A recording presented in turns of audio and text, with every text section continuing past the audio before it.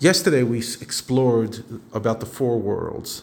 From bottom up, the lowest is Asiya, the next level is Yitzira, the next one is Bria, and the final one is Atzilut, which will be discussed in much more detail throughout the rest of the year. Now, we mentioned that angels live in the level that's second from the bottom, Yitzira, and the souls of tzaddikim live in the section that's second to the top, Bria. And he finishes off saying that it's specifically the intellectual part of that tzaddikim that lives in the higher level. Now you might ask, we're not tzaddikim, so who cares what level they reach? So there's 2 points. First of all, if a tzaddik through his meditation can reach even higher than angels, it teaches us the power of meditation. And also, it also teaches us that even if I can't meditate, remember, if I rely on my natural innate love, then I'm like an angel who's also called an animal, as we spoke about yesterday, because it's innate. But could you imagine, when I just rely on my innate love, I could reach the level of an angel? Forget about reaching higher than an angel. I could reach the level of an angel. And now the Tanya says like this. We mentioned that ordinary souls, not tzaddikim, cannot reach this high level of Bria. But there's an exception, and this is a powerful idea. On Rosh Shabbos and Rosh Chodesh, new months, then even great souls are able to, even not great souls, each soul is great, but even not of a tzaddik, can go to the higher level of Gan Eden, what's called the higher Garden of Eden, which is the level of Bria, to have pleasure from God's radiance. Now, why do we call the higher level of Gan Eden this place of intellect, Bria?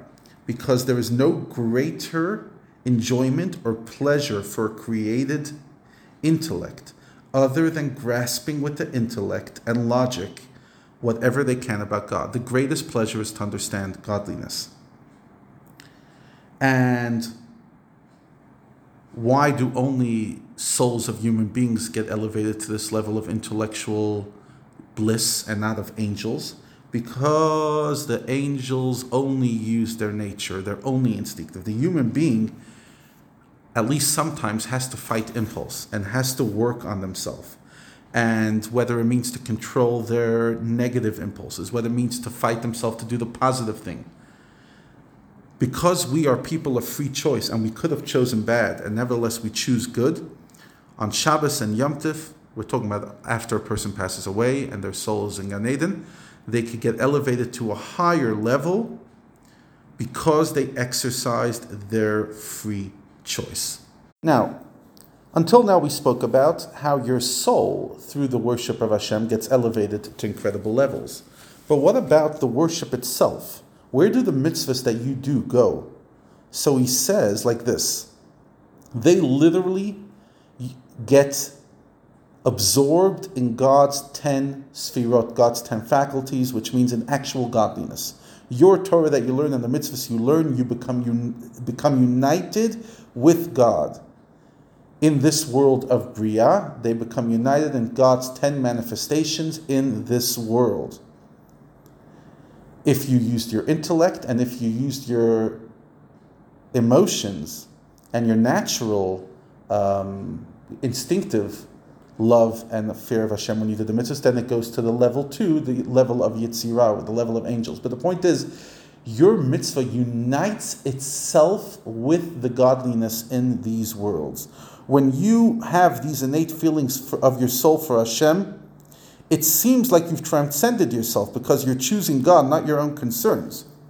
The problem is, since these feelings are innate, they're really coming from your self-concept, not despite it. Worship from this level of consciousness reaches the world of Yitzirah. It's not the greatest achievement you could achieve, but it's still incredible.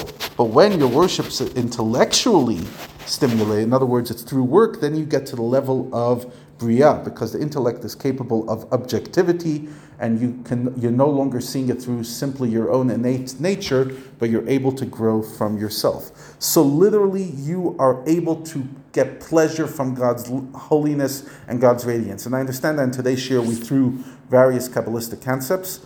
It's important to introduce them, and yes, maybe the first time we hear them, it doesn't really make a lot of sense, but give it time. As you continue our journey in Tanya, we're only a third through, you'll find yourself that these ideas are starting to absorb more and more. The greatest pleasure of a mitzvah is the mitzvah itself, meaning that you bind yourself with God, because the mitzvah literally translates as connecting with Hashem.